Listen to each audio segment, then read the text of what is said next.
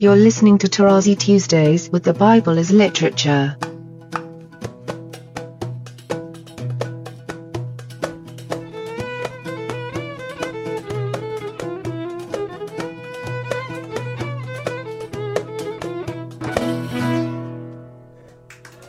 Hi, this is Father Mark Boulos, and you are listening to Tarazi Tuesdays with the Bible as Literature podcast. In this week's episode, Father Paul explains how verse 15 of Genesis chapter 2, literally impossible to hear in translation, serves in his words as a powerful hinge for the entire Bible. The verbs to serve and to keep the earth set the stage in the Bible for man's obedience to God and the keeping of his law. I am happy to introduce Father Paul on the Bible as Literature podcast, Tarazi Tuesdays. Let me go quickly over the 4 rivers. The first 2 rivers are detailed because they have generic names. Okay, Pishon and Gishon, let's not spend too much time on that. If you know Hebrew, they are from 2 roots that mean to gush out, basically. Both of them, you can read that in my commentary in the books, but it's just the meaning more than anything else. Why am I stressing this? Because the latter 2 are mentioned by name, and the people know what the Tigris is and what the Euphrates is. And the author, notice in verse 14, does not explain to you. He says, and the name of the 3rd river is Tigris, which flows east of Assyria. Notice here again the mention of the east, Khidmat Ashur, and then the 4th river is the Euphrates. So already, even someone who doesn't know specifically the meaning and the function of Havilah and Cush would understand that the author is pointing to the Syrian desert. But earlier, when he spoke in detail about each, he mentions areas that the hearer will meet later. The first one, the land of Havilah, where there is gold, and this appears again later in the other books, the connection between Havilah and gold, and the gold of that land is good. Bdellium, onyx stone are there, and Havilah very clearly is the southernmost part of the actual Arabian Peninsula, and Cush in verse 13, everybody knows already that it is southern Egypt. So from the Bible, even if you don't know it here, you wait a little bit, you will realize that the author is speaking about this large Syrian Arabian desert. It goes way to the south. The south of Saudi Arabia will be included when we hear about the Queen of Sheba, and Egypt and Cush is included in the story of Exodus. We hear the word Cush in Amos. And so the world of the author is not just 1 acre of arid sand. No, it's a place where you have life. You have flocks, you have caravans, you have oases that used to be the inns in the past. So it's complex. The author is much more intelligent than we assume. He's really pointing to this reality. Now, the sources of the Euphrates and the Tigris are in Armenia. And when we get to this sudden mention of mounts of Ararat in the story of the flood, I shall explain, as I did in my books, that it is intentional. He's pointing to that area of the sources of these 2 rivers. So once more, friends, things are more interconnected than they are in the classic theology that is either historicizing or mysticizing because it is interested in the value of the eternal human being. It's not so. Life is not so.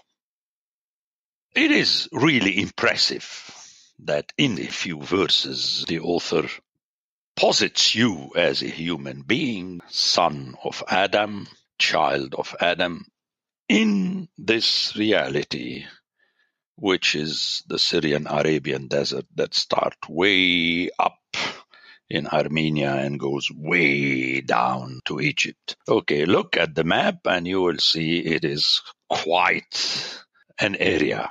It is as vast as the United States. Very powerful. And the text ends nicely, softly, sweetly. And the Lord God took the man and put him in the Garden of Eden to till it and keep it. Now comes this difficulty of all translations, starting with the Greek, and I think it's intentional. The original translators used the Greek, but at the same time showed that it is not enough. That's why one always has to remember the prologue to the book of Sirach. Notice the Greek, from which we have the English, translate the original Hebrew into put, just set him. But that's not what we have in the Hebrew. In the Hebrew, we have a verb from the same root as Noah later, which reflects enjoyment, relaxation, as we shall see in the explanation of Noah later. وَيَنِّحِهُ, and he made him relax. Let's remember that in order to understand why the following verb, abad, which should be to serve, again is mistranslated into work. No, you have to relax, enjoy it. The oasis is there. You have just to clean it now and then, the way you dust your abode. Okay? You just use a broom or a hoe just to push things aside to help the vegetation continue growing. Remember, you, the human being, did not plan the garden for him to work it. He didn't do anything. So let's rehear that verse 15, which personally I like very much because it belittles us to the extreme. And he made him enjoy himself in the Garden of Eden, so that, and let's hear it, the original, he would serve her and keep her. Now, why am I stressing this feminine? It is because gen in Hebrew is masculine grammatically.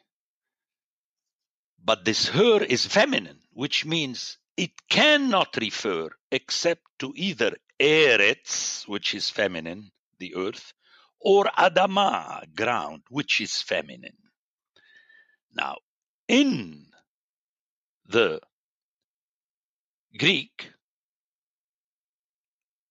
it doesn't work because they translate afton, which means it's a reference to the garden.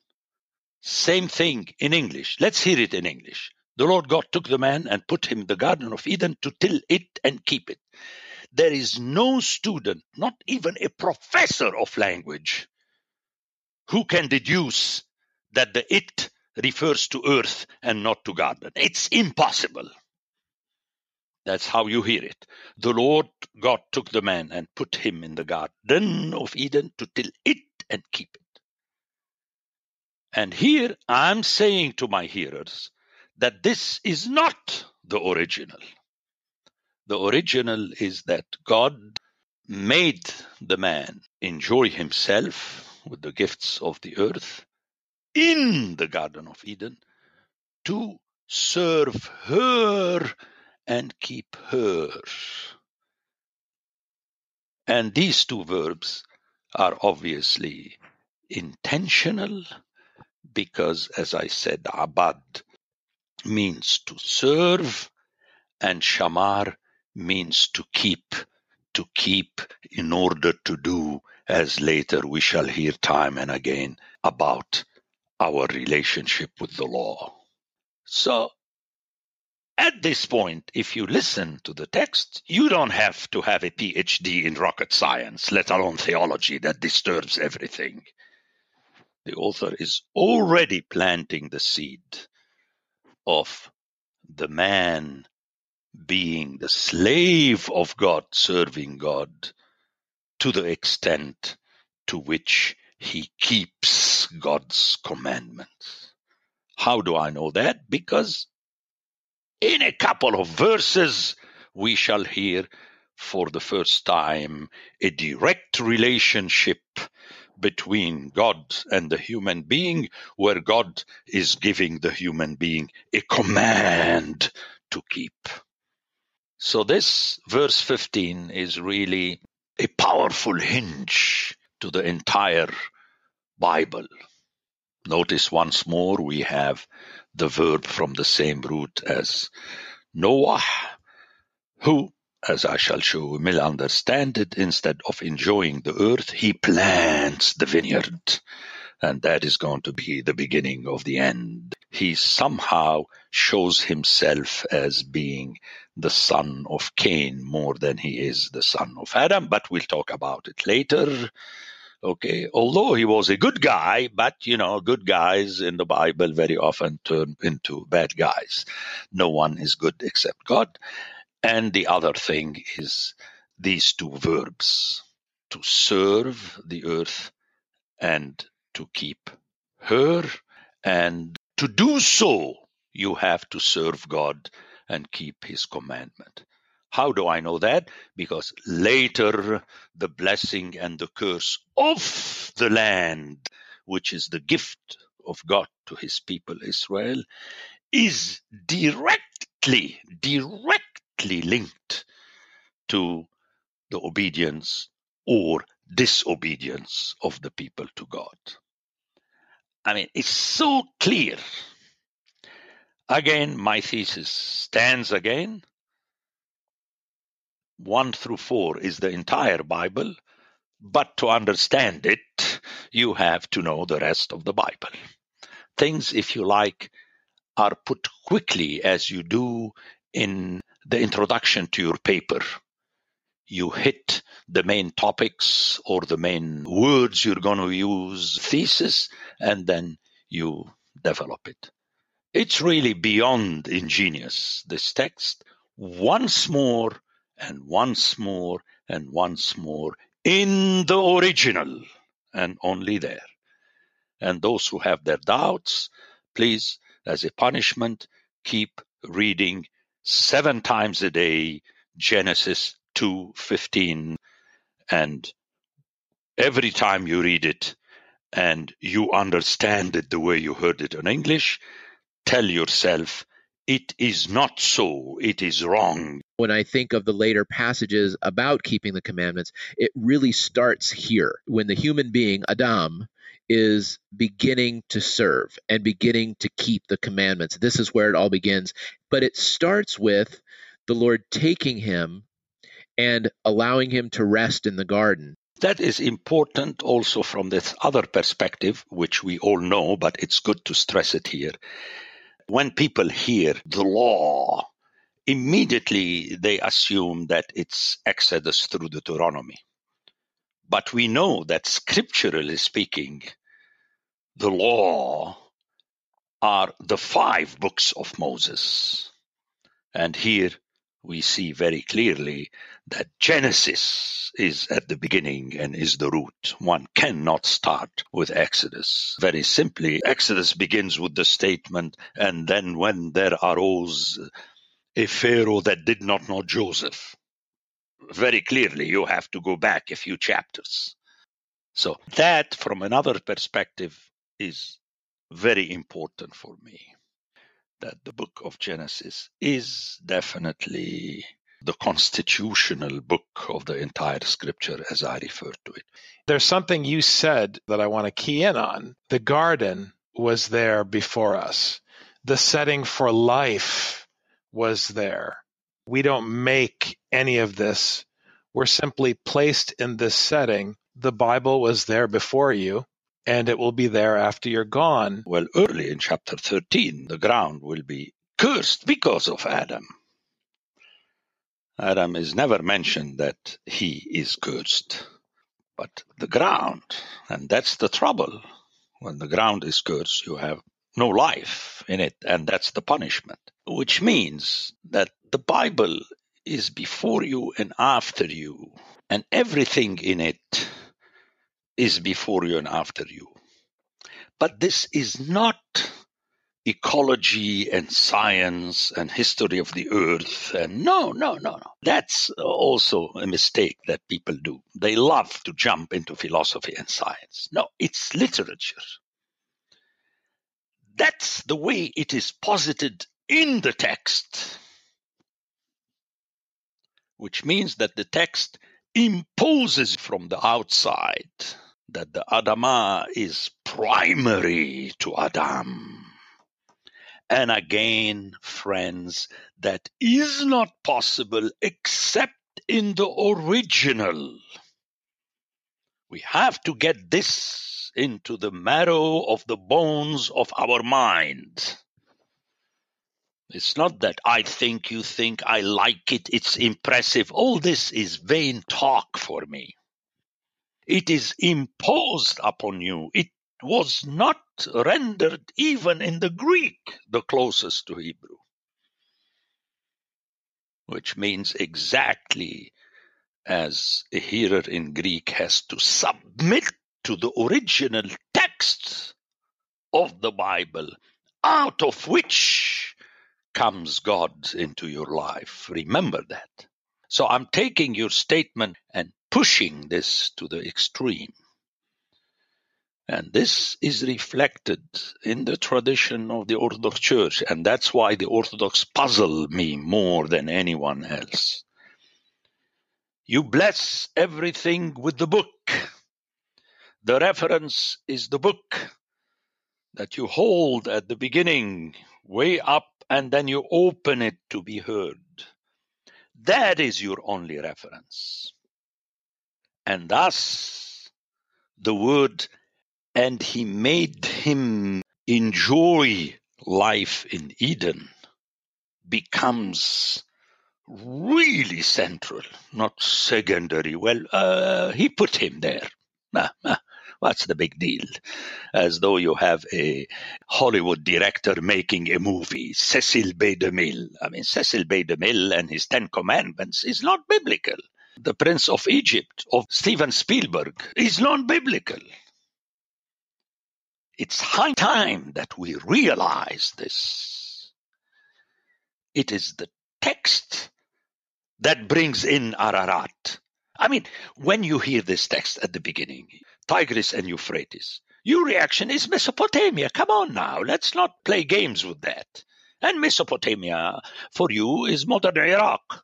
That's it. But that's not what the text is saying. The text is pushing more to the south through the Paishan and Gihon, Havilah and Cush. And then later, and you have to wait. It's not that everything is here. You have to wait for Mount Ararat out of the blue. And when I'll get there, I'll explain. This term appears only 4 times in the entire Bible. But it's there right from the beginning. So you're pushing north all the way to the sources. And that is my bone of contention with any thoughts, theology, approach, or even using the Bible for your own thing, even ecology. There was no ecology then. I mean, someone living between the oases doesn't need ecology. That is something we have to understand. And let me end with this, with your permission. It has been always my stress that in teaching the Bible, you have to take your hearers from 2018 North America or wherever you are in the rest of the world at any time, back to the times of the scriptural text. Not make the Bible alive in our days, as I hear time and again. In other words, the preacher is telling his congregation, submit to my sermon this morning. Are you kidding me? You submit to the Bible, not to the sermon. How many times I told you, let's say on Sunday you have a laryngitis. Obviously, in mega churches, you can ask your helper to, no, just do not preach. And how many times I told you, and your parishioners will be so happy because they had enough of your preaching. We have to clear the ears and the eyes and the minds of our hearers to let them hear the original text addressed to them as though they were standing in the wilderness of Egypt, the way Paul did with the Corinthians in chapter 10 of 1 Corinthians. I got excited, but I needed to say this. You're going to hear it time and again and again and again and again. And the pressure is on the teacher to really do that, not on the people. Thank you very much, Father Paul. Oh, thank you. God bless you. God bless you much. Thank you. The Bible as Literature is a production of the Ephesus School Network.